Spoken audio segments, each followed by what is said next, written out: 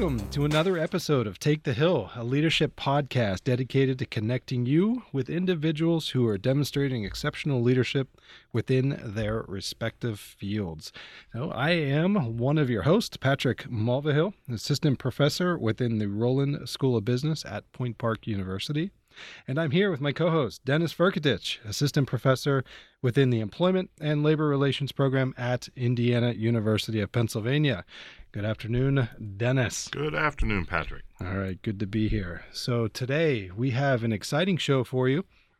We are going to be having here, or we have here in studio now, Megan Livingston. So Megan is the manager of talent development at Highmark Health. She has spent the last 18 years in the field of instructional design, learning, and development. And she has led many enterprise initiatives around employee engagement and leadership development within all levels of leadership across Highmark Health, including the executive leadership team. Outside of work, Megan can be found doing a lot of volunteer work within the communities, as that's one of her true passions. Oftentimes, Megan's weeks are spent mentoring the youth and college students as a youth group leader, counselor, and mentor for various organizations throughout the region. Also, she is a diehard Pittsburgh Pirates fan, as are we. And especially when we'll talk about it a little bit later on during the show, is her work around the Johnstown Cinderella Project. It's something that she founded, which is really cool. Over the last 13 years, I think it's over 1,400 girls across 5 counties have received formal gowns and shoes and accessories, all free of charge. And that's certainly a credible endeavor. So, Megan, welcome to the show. Thank you. I'm excited to be here. Thanks for having me. Excellent. Absolutely. And we're excited to have you this morning. So we'd like to reflect a little bit on your quote that we pulled out. It said, even the smallest acts of kindness can make a difference. Why is that so important to you? Yeah, it's pretty much something that has shaped me and who I am and how I work, the work that I do, how I lead. It came about kind of naturally. I've always been somebody who was involved in volunteer work growing up through college and whatnot. But I've seen that kindness doesn't have to be just through doing volunteer activity in the community. It translates into the work that I do and in the workplace and in all things, because it's really about connections with people. So everything that I do from a talent development, talent management standpoint and working in the space that I do is about people. So understanding that how you talk to them, asking somebody about their day and how they are, how you relate to them really goes a long way. Too much from a leadership perspective, too much is what people think. You have to always do the big grand things. It has to be something big, huge, and accomplished that you do. So whether that's in the workplace or whether that's in the community space, I go from the perspective of, and I'm going to throw another quote at you here. One of my favorite quotes is a Mother Teresa attributed quote that says, "I alone cannot change the world, but I can cast a stone across the water to create many ripples." It's about those ripples. It's about those little tiny things that make a difference with somebody. So whether it's telling them they did a good job on a project, whether it's writing a thank you note. I'm a huge proponent of the handwritten thank you notes and how much value that is into those types of things. Or just recognizing that somebody's going through something and helping them navigate that along the way. Listening, spending time with somebody and just listening. So it's those small things that can make such a huge difference to somebody and impact on somebody, and whether that's on the people that you're managing and working with on a daily basis or just the people you encounter out around you as you're walking down the street. You never know how you're going to be able to have a positive impact on somebody during a day. Yeah, and what's interesting, at least for me, the takeaway, it always comes down to presence, right? Absolutely. And paying attention to the smaller details. I mean, again, the grandiose stuff is great, right? But I think people react more genuinely and appreciate much more the fact that you're paying attention to those small little things, whether it's a handwritten note, whether it's a kind word. Those small gestures are really what keeps people connected, I think. Most definitely. Yeah, so. I agree 100%. So. Awesome. That's great. Well, I think we'll start with some of the questions. The first question we have for you, Megan, is describe for us an experience that significant. Wow. See, I told you, I always mess up. Significantly challenge you to grow as a leader. Yeah, thinking on this, there are many. It's kind of been a lot of things along the way that have shaped me. It is the things that challenge you the most that I think help you grow. For me, if it's from a work perspective, it's been the projects and the programs that where something has gone sideways. The things where, as a project leader or a team leader, that I've had to step in and kind of lead through adversity. I had a program, and prior to my time at Highmark Health, I worked for a government contractor, so I'll be a little bit vague in what I worked on based off of how some of that work is. But I was leading a team and working on a project, and things were not going to meet the dates and deliverables that we needed. But if we didn't readjust scope, if we didn't step back, we weren't going to deliver a quality product. And I'm a firm believer in making sure that we're delivering, and what we are delivering is quality. And we had some things go sideways for different reasons. However, I was the leader of that team, and it was on me to be accountable for that. I never believe in throwing anybody under the bus. So stepping up and saying we had some challenges along the way, and here's how we're going to be able to overcome them. So it was for me that aspect of having to put myself out there for one of the first times as a leader where something had gone a bit wrong. Take accountability for that. Be upfront, transparent, and honest with our client at that time, and then give that solution as to how we're moving forward and how we were going to actually deliver a quality product for them. Learned a lot of things along that way about leading people, about project management, and just about the aspect of being transparent and honest with the people that you're working with, because those clients in turn very much so valued that transparency along the way. Now, from a community perspective, one of the biggest things that I encountered in building me as a leader and a challenge was when we started the Young Professionals of the Alleghenies and the Johnstown region. There was no Young Professionals organization going on there. Johnstown is a community where, just like Pittsburgh, Steeltown and whatnot, and they've seen kind of a brain drain of the best talent in the area leaving because there weren't a lot of job opportunities that were there. But we had this pocket of people that we knew of that were talented, young professionals there that wanted to connect and wanted to get involved and make the community a better place. However, we faced a lot of adversity in standing up that organization because we were kind of challenging the social norm of the region, and we got a lot of pushback from leaders in the community at that time saying, this is never going to work, this isn't going to happen, people have tried, people have failed. And mind you, it was 4 young women who were trying to start this organization as well, going up against some pretty staunch leaders who had been entrenched in the community for a long time.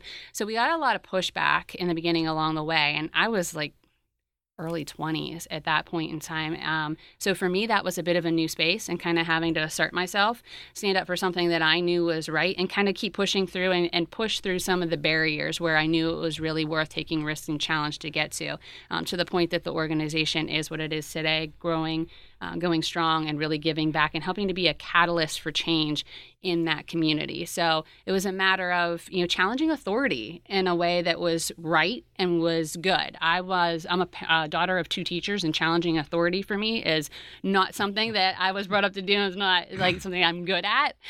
So for me, it was being comfortable and knowing that this was the right thing to do, that actually we should kind of push on these barriers that were in our way to get something done that we knew had benefits in the long run. So that's what's really interesting. We've had this come up on a podcast before, especially as leaders, and you gave the example of both a personal and also a community example there. How did you react to failure? Because that's one of those things that we talk about is having people, especially stepping into a leadership position the first time and getting comfortable with, there's a good chance I'm going to fail. Absolutely. Right? But how am I going to respond? But most importantly, what about my team? Yeah. How do you get them comfortable with that environment? I've gotten better with failure as the years have gone by and as I've had more experience with it. Again, being the daughter of 2 teachers, I was always the one who, was well behaved and did right and got good grades and things like that. So to fail for me in any way, shape, or form was devastating along the way, especially as I was growing up. So coming into terms with sometimes along the way you are going to fail, and that's kind of looking at it. You have to step out of that. How I achieved grades in an academic setting is totally different than things in a workplace. You're going to fail a lot in a workplace. So how do you learn to deal with that? How do you overcome that? I put a lot of pressure personally on myself. I'm a bit of a perfectionist in many ways. So understanding that you can learn from those failures that happen along the way.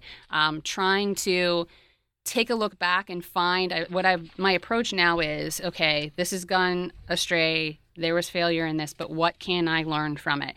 And with my teams, what's the teach back in all of this? What did we get from this, and where can we correct and get better on it? We had an example recently on the team that I'm managing now. We do a lot of instructor-led type of training.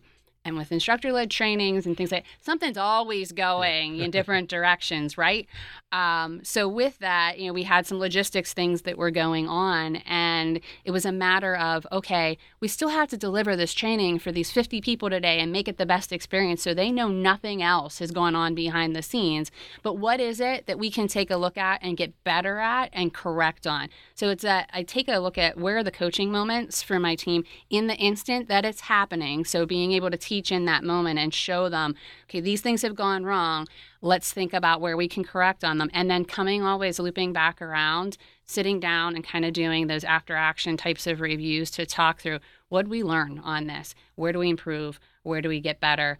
And me as a leader being willing to take accountability for that too and stand up and say, this is where I messed up as well on this. It's not all on you. These are the things I messed up on. But that's taken for me a lot of time and a lot of stumbling along the way to get good at it. And I can't say I'm great at it still. Like, I still do put a ton of pressure on myself. I go home, I beat myself up over it, mentally, all that type of thing. So growing gracefully in that, I guess. I like that, growing gracefully. Yeah. That's actually a unique way to look at it. And at the end of the day, that's what it is. Because you can only teach so much in a book or classroom or even just kind of a guiding mentoring process until you go through an experience, that role or that opportunity. It's and graceful, right? You all with teaching students now too. I'm sure that's something that you're trying to impress upon them, but until they actually get out into the workforce and experience it's something hard for them to probably even grasp until they get into that. We see that with our interns. We see that with new hires right out of college, is that those first few failures are a little bit tough for people to kind of grasp or overcome or feel like that they can manage. And I think as leaders, that's where we have the opportunity of recognizing, especially someone new to the workforce, that those are coaching moments and opportunities to mentor and coach people through that they can learn and grow from. Yeah. Through your experiences, I know as students that I ask students that same question, and I get some very various answers, but how does your team react to the fact that you're willing to accept the fact that they're allowed to fail? That is a welcome thing, is what I've found. My team that I work with now, the teams that I've worked with in the past, when you can be open to the fact that you're going to fail, and I'm okay with that as long as we don't continue to repeat mistakes and we learn from them. Yeah. People it opens up trust, number one, lines of communication, and innovation as well, because to be able to have new ideas and creative ideas and try new things, you really have to fail sometimes and fail in those types of situations. So people want the opportunity to be able to take chances and take risks without that fear of failure. So when you create that environment, I've found, at least in the teams that I've worked with, it's something that's very welcome. In some cases, if it's new teams and new people who have never worked with you and haven't had that before, it's a bit of surprise for them, and they're not used to it, and they're not sure how to tread in that waters. Like, you said it's okay if we fail. Do you really mean it? Like, I've had leaders that said before, I can fail, but then it never ends up being that way. Sure. So that's the one thing. If you're going to say it's okay to your team to fail in any way, shape, or form, and that you'll be okay with that, you need to kind of stick to that and not come back and have major repercussions unless something went terribly wrong. But that's on you as a leader to stay close to that work that's going on as well. Thank you. So you said a keyword in your last answer, perfection.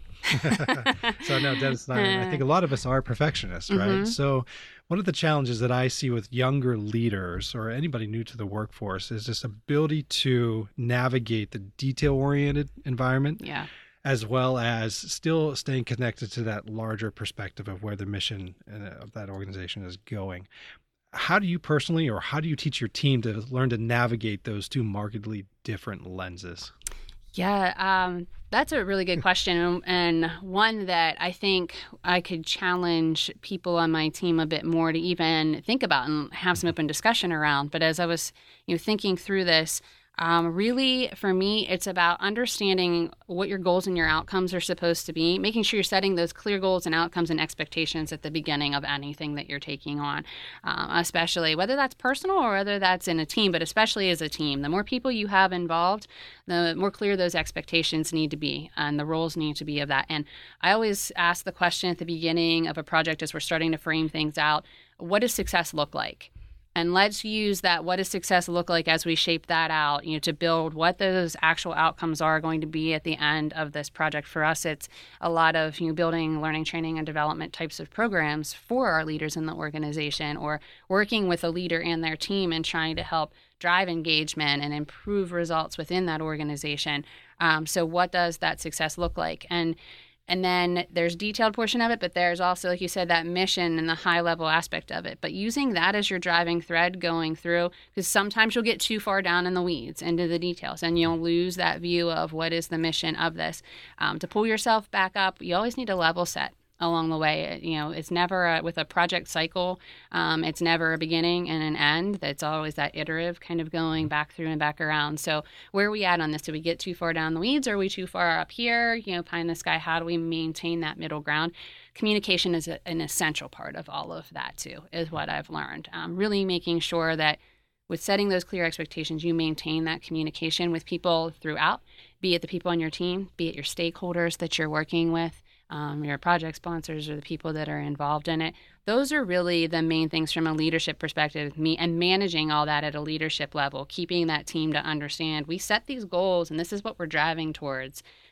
Let's kind of refocus back around on that and continue to ask that question. What does success look like? Is that where we're at right now, or we've spun off somewhere else in another direction? Do we need to kind of shift things back? And what's particularly interesting about that exact response and the way that you have developed that environment is, Dennis and I were just at Disney, right? Yes.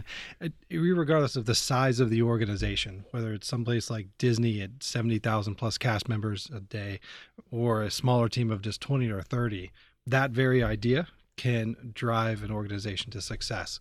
And if you can stick to that and kind of keep that vision and that idea and implement that concept, I mean, it works beautifully. Absolutely. So, yes. Interesting. When challenges arise, many inherently look elsewhere to assign blame, which I think you've already touched a bit on. A little bit. How can we become better equipped to be the one who stands up and begins moving towards our expected vision or outcome? Yeah, for me, it's blame. I really take the stance of blame is really going to get you nowhere. It's an exercise in futility for me. So when something is going on, just like that instance I mentioned where we had this training for 50 people, we're dealing with logistics of we thought we were in an auditorium to train them. We show up there and that auditorium is like booked through the day with other things that are going on. Where are we supposed to be training at? We got this training room. Who's that? You're dealing with logistics. You end up in a training room that's like half the size of what you need it to be. All these other things that are coming into play. Oh, by the way, they ordered lunch and they're going to have lunch come halfway through, and you're trying to think about your content and how you cut your day. And it's supposed to be 4 hours training and you're trying to condense it into 2.5, all on the fly. And you have a team of people that are working on this, and some people are going to spin up in different directions, and some people are going to point fingers as to, well, this person was supposed to do that, and they were supposed to book the room, and they did this wrong. And at that point in time, when you have, for us in that instance, all this was getting uncovered at 7 a.m., the training was to start at 8:30 a.m., and we needed setup time involved in all of that. It was like, blame doesn't matter to me at all right now. That's getting us nowhere. What are the things that we can look at in this situation, and what can we control? What can we focus on that we can control and do something about? And then back to the question you guys just asked me as well, what are we trying to do? What are the outcomes of this training? Well, it's to deliver, it was a team-based training to really help a team with engagement. And so we need to go in there as facilitators, and we need to make sure we're together as a team, showing a unified front on all of this, and be able to facilitate this and facilitate it well, because we don't want that. It's just like a stage production. You don't want anybody to know what's going on behind the scenes and things are going wrong. So go in there and deliver the best training experience you can, and we'll roll with everything else. We'll figure out the other pieces.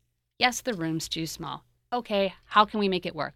We modify on some activities. They don't get up and move around quite as much. Yes, we have to do the content in half the time. Let's take a look at it. Where can we cut? What can we do? Where are the nice to haves versus the need to haves? And just trying to manage and look in those things in that situation. So for me, it's really, taking a look at, it's not about the blame. It's not about who did it wrong. We will come back and revisit all of this when the day is done and we've executed on the training.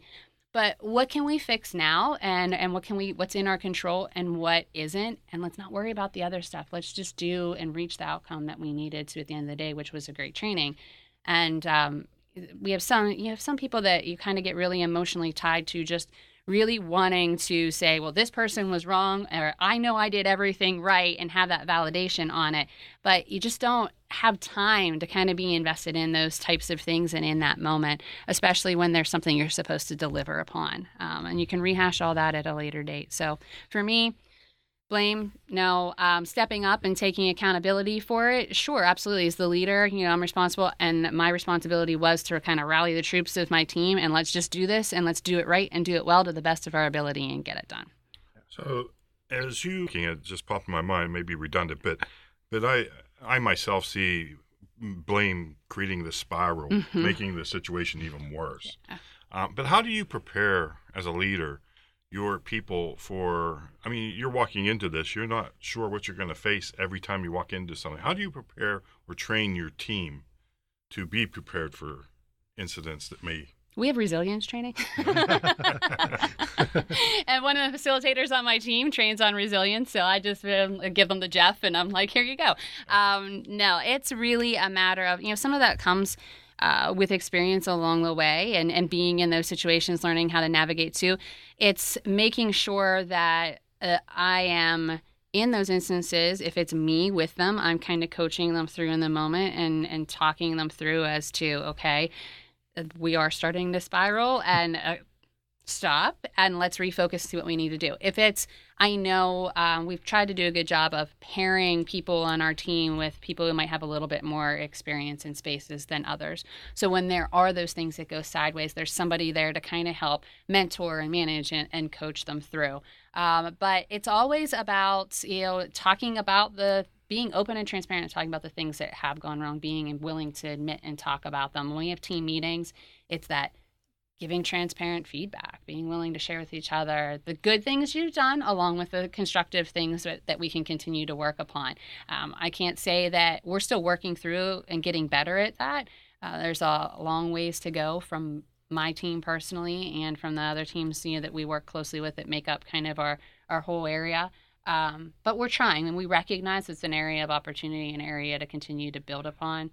The more we communicate with each other, the better off that we'll be. But I really believe that there's a lot of power in kind of those one-on-one type of coaching moments to help people through those types of things and prepare them. Yeah, and that's what it comes back to at the end of the day. We have talked earlier on this podcast that, it's, you have all these leadership models and strategies and communication styles, but at the end of the day, it's still a human being. Yes. And the training a lot of the times is best done at that level. Yeah. All right. Because again, it's more applicable to them, and they're more willing to receive the feedback, I think, even Absolutely. at some points. And it's interesting too, because you talk about resiliency, which is huge within organizations, teams, and even as individuals, especially when you're talking about failure or changing environments, especially being not what you expect. And we've all been in those situations. But it's almost, to me, in a way, a lack of ability to prioritize and execute. Because again, everybody goes to that situation of, well, whose responsibility is it, and why didn't they have their job done, and they're looking to assign blame, almost that responsibility virus. Yes. Sort of, right? So and it's the idea that if you think about it, okay, the variable that really becomes the matter is time, right? You don't have control over or being able to go back and fix all those, whatever the errors are. Yep. All right, now you need to prioritize and execute right now where you're at based upon the variables in the environment that you're in. And until, like you said, whether it's resiliency training or it's whatever other training that we can help support our team, to start to realize you're now in that moment. All right. You need to figure out how to act, because if you're not, you're giving up the time that you do have. The client is seeing a little bit of a disruption, or the project might continue to go sideways. Yeah. All right. So again, 100% in terms of seeing people kind of in that same scenario now. And that's one of the things that we focus on with our students, that, again, stop assigning blame, step up. I understand even if it's not your responsibility, take ownership. All Yeah. right, because you could figure it out later. Another key factor, and we've talked about in our past broadcast, you were talking about, we keep mentioning team. Yeah. And I think that's so important. But one of the questions we had from one of our listeners in the past was, how do you choose your team? Because that's key, Yeah. I guess, in making sure you can execute all these. You have to have the right team members. That's true. So how do you choose your team? Sometimes I don't get to choose my team. Oh, And that in itself is kind of a lesson in leadership and resiliency as well. Like when you're kind of assembled this group of people because others have assigned them in that, or that's who has the capacity at that time from a workforce planning standpoint to be a part of this work. But when you have the opportunity to choose a team and assemble a team, it's really, for me, taking a look at what is this work and what needs to get done. What in my head, what am I thinking success looks like? Understanding that client and who we're going to be working with is a lot of that as well. I'm big on the fact of relationship and relationship building, and having good, strong relationship and networks goes a long way. So knowing, if I know that client and understand that client and how they operate, well, who are the people, we talked about personalities and how people work, who are the best working styles and personalities that are going to work well for who I know they're going to have to be interacting with. Same thing is pace. Is this something that the timeline on this is fast and it's furious and we've got to go? Well, looking at who I have at hand, who can move at that pace a little bit better than others, because we certainly have people, as you look at things that are great people but they're the ideators and the big thinkers, and we need that sometimes. But when we have more time, when I need my people that are able to move fast and execute quickly, I want to probably draw on those people that have those strengths as well. We use a lot of things in our organization to try to understand each other's strengths and weaknesses and different assessment tools and evaluations that are out there. So knowing that about the different team members that I have and playing off of those types of things and how they all work together also, and those communication styles, and who works best with each other in certain environments, and then always looking at skills and abilities also. So if I can assemble a dream team, I'm kind of always looking at, well, who are my stakeholders and my sponsors on this? What are my outcomes I'm trying to achieve? And who do I have across things and their skill sets and their strengths that I can be able to pull together to make that happen? But there are a lot of variables that come into play with it. It's not always the people you want the people that have the strong knowledge as well, but you also need other players around them that are good in the different aspects of things. So knowing where people's weaknesses are as well, so you can kind of help have that balance across the board on a team, is really important. Awesome. So looking out across the landscape of the environment that you operate within daily, what do you believe is the most significant challenges to our next generation of leaders? How much time do we have? That's one of my thought processes on this. Yes. I have so much question. stuff that I could talk about around here. There's just so many different things. But with future leaders, and my team's looking a lot at this right now as well, as we look at what does leadership development look like, but what's the future of work look like as a whole? And there's so much research being published right now on what's the workforce look like in 2020, what's the workforce look like in 2025, and how that's going to change. And change being the key word in all of this. I think one of the big things is the ability to adapt to change. I see it in my line of work. We're just changing. We're changing fast and quickly and all of the time. Things are always moving, changing. That ability, and I hate buzzwords and I use them though, but that ability, we use it a lot to pivot and move and change and adapt quickly to things. The have endurance for change and disruption. Because what's happening and what we're seeing more of is there's that natural disruption that occurs, but we also want to cause disruption in a way. So to be the best in what we do, to be innovative, sometimes you have to cause disruption and shake things up a bit to be able to create that innovation, spark those new ideas, do new things. So being comfortable in that and working in situations and balancing in spaces that are different, that are new, that push you outside of your comfort zone. Focusing, a big thing for leaders in the future is that focus on talent. It's here and it's right now as well. Understanding talent and what that means in the workforce has become more and more prevalent. So that The spaces that we work in are going to be different. How people work is going to be different. We hear a lot right now around things like the gig economy. So people are going to want work where they can pick it up and pick and choose on projects, and giving your team the opportunity to do those types of things. You're going to have different types of workers, and the fact that you might not always have full-time workers anymore. We're seeing that more and more. You're going to have part-time, contingent workforces, those people that kind of come in and pick up the gigs here and there, the distributed workforce, the work from homes, the work in remote locations. How do you manage people from a virtual aspect of things? Cultures of coaching and feedback, like we talked about before, but we're seeing more and more and more of that. So being comfortable in that space to be able to, being a leader is no more just about being the person who can drive to business results and execution. I think being a leader now and going forward is also about being good with relationships and people, and being able to coach the people that you're working with, deliver that transparent feedback.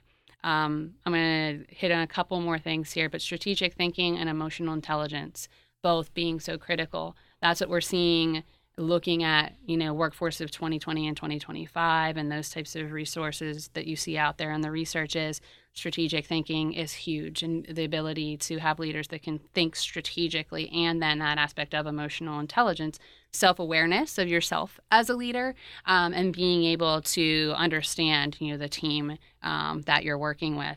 And I think the one thing that I see, I've worked with some of the interns that come in to organization. I do a lot of mentoring, be it college students, high school students, the community aspect of things I work with young leaders, is this aspect of being okay in the fact of you don't always need that fast track, that you can lead from anywhere. It's not about, leadership isn't always about the title. It's not about I have manager, director, VP, whatever it is attached to my name, and that's what makes me a leader. You can lead from any space that you are in, and taking that opportunity to kind of build your own leadership brand from the opportunities you have to lead, be it in project-based, team-based types of things, and being okay to not I think everybody's so fast focused. How do I get to that next level? What's my next step? And thinking about that. But there's a lot to be gained and be learned by just kind of settling in sometimes into a role for a little bit, learning, going through that experience, learning about how to work with other teams, work across different business units and business areas. That there's a lot of knowledge and skills and experience to be gained from that you can. And sometimes it's working across and looking at opportunities more from a lateral type of standpoint than it is about what's the next rung on the ladder. So that's a bunch of stuff. You can tell this is a space that I'm super passionate about and that I'm working a lot in right now. And we've been talking about a lot on my team and different things, and I've been talking to people in the community about. So is this a little bit of a meshing of my two worlds? It's my day job, and it's also what I do in the community and working with, that I work with the Students in Action program for the Jefferson Awards, and those are future leaders. They're leading now, essentially, but what skills can we help them build and help them understand, because they're all so ambitious and incredibly ambitious. So driven. But getting them to understand the skills that they're also going to need to become better leaders as well. So yeah, it's the collision of my two worlds. So if you had any recommendations for young leaders, I guess one of the items that I get a little hesitant to talk about is when you start talking, there's going to be 5 generations within the workplace right now. And you have different mindsets, different beliefs, it's just a whole array of things. So how do you deal with that? Or how do you recommend to a young leader? How would you deal with that? I think a lot of it about is that understanding of what you bring to the table. There's your perception. Perception is the big thing, I guess, is your perception of the world is going to be very different than the person sitting next to you, than the person sitting across from you. You are going to be working on these teams with these teams of individuals that bring a breadth and depth of knowledge in different ways. So take a look when you start a project team, you sit down, take a look around the table and realize that everybody's coming to the table with different perceptions that have shaped them and who they are and made them into who they are. When we talk about perception, we teach perception a lot, it's about, I have my perception of yours, and it doesn't mean one is right and the other is wrong. But can I understand that you might have a difference of opinion on this, or you might approach this in a different way, and that might be based off of a generational type of experience. I can understand where you're coming from, and I can listen to that, and I can hear that, and I can respect that. Now, how can we figure out how to work together and meet in the middle on those things? But recognizing that my knowledge or my experience isn't always the best, or the one to be, that we have to follow or go after. So being okay with listening and listening to the others that you're going to work with that are on your team, respecting others' opinions and where they're coming from on it, and trying to figure out those best ways to work together. So understanding how they work and communication styles, and just recognizing that there are differences. There are differences in how people work and how they prefer to work. A lot of that goes back to when you set up a team, whether it's just a work team or a project team in the beginning, really kind of kicking things off with sharing things about each other, getting to know, that's the people connection back again. Everybody, you're working with people. Everybody's a human being, and they bring with them a certain amount of, I always say when you come to work each day, you're, like it or not, you're bringing the whole person to work with you each day. So understanding who that whole person is to the best that you can from a workplace type of standpoint, and just setting up an environment that allows people to be able to openly share their opinions, and you being willing to listen to those other opinions. So I think where we go wrong sometimes, especially from younger leaders' perspective, is I've got all this training and I had all these classes on leadership, and I was the leader of this student organization or that community organization, so I've got it all, right? I know it all, and I did X, Y, and Z, and they can give you their laundry list of things. But the person down the table from you might have been in the organization for 20 years and has a heck of a lot of experience under their belt, and they understand the politics of the organization. They understand the back history as to why that product didn't work before, why when we do it this way is because it failed along the line somewhere. So just respecting and understanding those types of things, and there's a lot of learning to be had there. So yeah, and I think your quote that I really liked was leadership is not always about a role. You can lead from whatever role that you're in. Absolutely. Is something that we've stressed time and time again. Yeah. So I'm going to throw you out there a little bit more. So you talked about disruption, all right, and getting comfortable with disruption as a leader. Yes. So what do our Pittsburgh Pirates need to disrupt for a successful season next year? Who's all going to hear this? I don't know. I don't want to be banned from the stadium. Yeah, I know. It's tough. I keep watching. Has anything else come out on the Tulowitzki trade at all today? I haven't seen anything. Like last night I was following, it was like, there's a good aspect of it might happen tonight, and I'm like laying on my kid's floor, she's falling asleep watching my Twitter feed to see if anything else is going to come up. Yeah, I am such a diehard Pirates fan, and people don't even understand why I stick around, and why I'm still a part of it. So I'm like the constant optimist. I'm like, it's a new season. Spring training's coming. We can do this, right? And we're old enough to remember the NL series back in the early 90s, and then we had a little bit of touch on it a few years ago. So there's some optimism building there. It is. I just told somebody the other day about how I'm still probably living off of the high of that play-in playoff game and going to that game and what that felt like, and being in the stadium and what that experience was like. Whiteout. Yes, that I just kind of want to see it again, but I'm still kind of clinging to it. So I think there's a decent amount of disruption that probably has to happen there, and some more when we talk about talent, some decent talent that has to be added along the way. I'll be interested to see. I was talking to somebody the other day about the Pirates as well, and in the conversation between a bunch of people, the question came up, well, was Cervelli going to stay? Are they going to trade him? Because, of course, she was a female, and she was like, because I really like him. And I'm like, yeah, well, most female Pirate fans do. But, is he the right option to stay or not? Because I feel bad. I feel like he's one concussion away from just, kind of being done for him. And it's a big risk to take. But I will be there. I just saw, about opening day as well. They have a great new commercial right now. I don't know if you saw it. I have not yet. It stopped me. I was in my kitchen yesterday. I'm going way off track with you guys, however.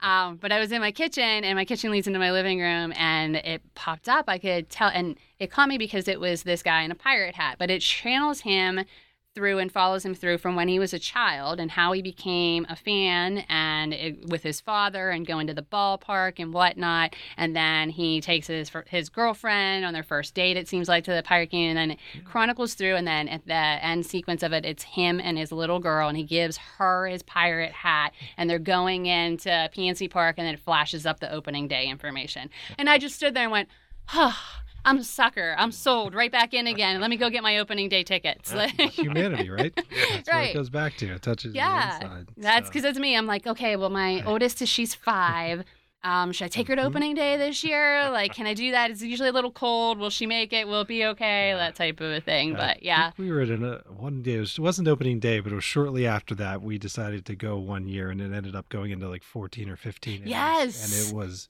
Yes. Oh, you probably remember the game. Oh, we're even there. Yeah. So, yep. Yeah. So the other thing I want to definitely make sure you talk a little bit about. So it's about that time, or will be that time soon, where you will be knee deep in Sequins and Tull. Which I admit I don't even know what it is, but I'm going to let you talk a little bit about the Johnstown Cinderella project that you founded. Oh yeah, it's one of my, besides the pirates, it's my other passion. Prom dresses. Who would have thought? I joked to somebody the other day in community affairs that I said, they're going to bury me in a prom dress someday. Like, pick one out. That's what it will be. But really, it started from the fact, again, I keep circling back to my parents were teachers, but my mom, being a high school teacher, me and my sister having tons of gowns that you wear them once and you really never wear them again. And she had girls in her classroom that, I come, like I said, from the Johnstown area. There are areas of poverty and where people definitely struggle. And she had girls in her classroom that we knew couldn't afford a dress. So, she was using some of our clothes and dresses and things we weren't using, taking them to girls in her classes. And we were watching Oprah the one day, and they talked about, because prom dress projects it's not unique to me. They're all over the country. And Oprah was talking about prom dress projects. And my mom and I looked at each other and like, we could do that, right? Like, we know people. So we started it that year very small within my high school, my home school district. I was recently out of college when I kind of started things and started asking friends, because everybody has dresses in their closet that they don't wear anymore, and exploded. And people were like, well, what about other schools? And I formed a really nice partnership with the YWCA, the Greater Johnstown YWCA, and we house everything out of there. And I have to say, like, it's morphed into a life of its own. I don't have to beg for donations. People think of the Cinderella Project when they have a dress to donate, when they have jewelry, shoes, and accessories to donate. They bring them to us. We do 2 great big try-on days in March. The YWCA in Johnstown is an old Victorian home from like some of the steel tycoons. So beautiful home. We get all 3 floors of it, open it up. I have volunteers that I call fairy godmothers because of the Cinderella Project. And girls come in. There's no proof. They don't have to prove any type of income or anything like that. It's if you need, you come in. You get the full experience, try on as many dresses as you want, find the one you want. Shoes, gown, accessories, the whole thing, free of charge. And we do that, like I said, the 2 weekends in March every year. So, I have tons of people who always, want to be a part of it, want to give, want to volunteer in some way. But we see girls from across a 5-county radius around the Johnstown area. Have had people that have come from well outside of that because grandparents might live in the area, or they heard about it through some other way. We recently started forming connections with some of the other prom dress projects, like the ones that happen here in Pittsburgh and whatnot, where we can kind of share inventory, help when there's a special need, things like that. I worked with the Project Prom here in Pittsburgh last year when I had a couple of needs where we just weren't finding a size and a style, for a girl that we kind of really needed based off of some special needs. So, but it's more than about, like I said, the kind of the sequins and the glitter and the whole 9 yards. It's about girls getting to connect with other women, showing them that somebody is there for them, somebody believes in them, somebody cares in them, building positivity and self-esteem in their lives. Because oftentimes what we see are girls that come to the project completely by themselves. When I bought my prom dress, my mom went with me, my sister went with me, my aunt went with me, and it was kind of like that big deal. There are a lot of girls that don't have somebody like that in their life, or their mom has to work and can't do that for them. So having that woman, that volunteer that's there, that's with them, that can help them. And my volunteers gush and fuss over anybody who comes in the door and make them feel good. And when they stand there and they look in that mirror and, somebody's telling them you look beautiful, and gives them that, you can see like the confidence, the shoulders automatically kind of go up and back. And like for the first time, they look at it themselves in a different way. And so it's really about building self-esteem in young women, giving them that opportunity to have that high school experience that most girls want to experience in some way. And what it's done is it's spun off some nice connection projects in the community of Johnstown to build some mentoring and programs and some things for young women in the community as well. So wonderful. It sounds certainly, like you said, not only just a great initiative to be a part of, but I mean, just that experience that you're delivering to the girls who come in are just amazing. Yeah, and my husband loves my house being filled with prom dresses all of the time. But I told him, I'm like, I have 2 girls. I'm like, this is just preparation for down the road, right? But he's hauled prom dresses. My dad's hauled prom dresses. That's what we're all about. There's glitter all through my car all the time. Just makes things more exciting. It does. Everybody needs a little sparkle. I mean, That's right. So how can people who want to either become interested in volunteering or helping your organization, or just to follow, how do they do that? Sure. So we have a Facebook page, Johnstown Cinderella Project. It's all kind of one word that runs together on the Facebook page. So you look that up. That's probably that's the best place to follow us and get information. We keep that the most current. If you Google Johnstown Cinderella Project, there is a web page for it. It'll run information there. But sending us a message to the Facebook page, you can connect with me directly through that if you wanted to donate or volunteer or help out in any way, shape, or form. If you're in the Pittsburgh area, I am working a bit more with Project Prom now, and just was talking to them last week. They do have some volunteer needs right now as far as sorting. They run it out of the Thriftique store down in Lawrenceville.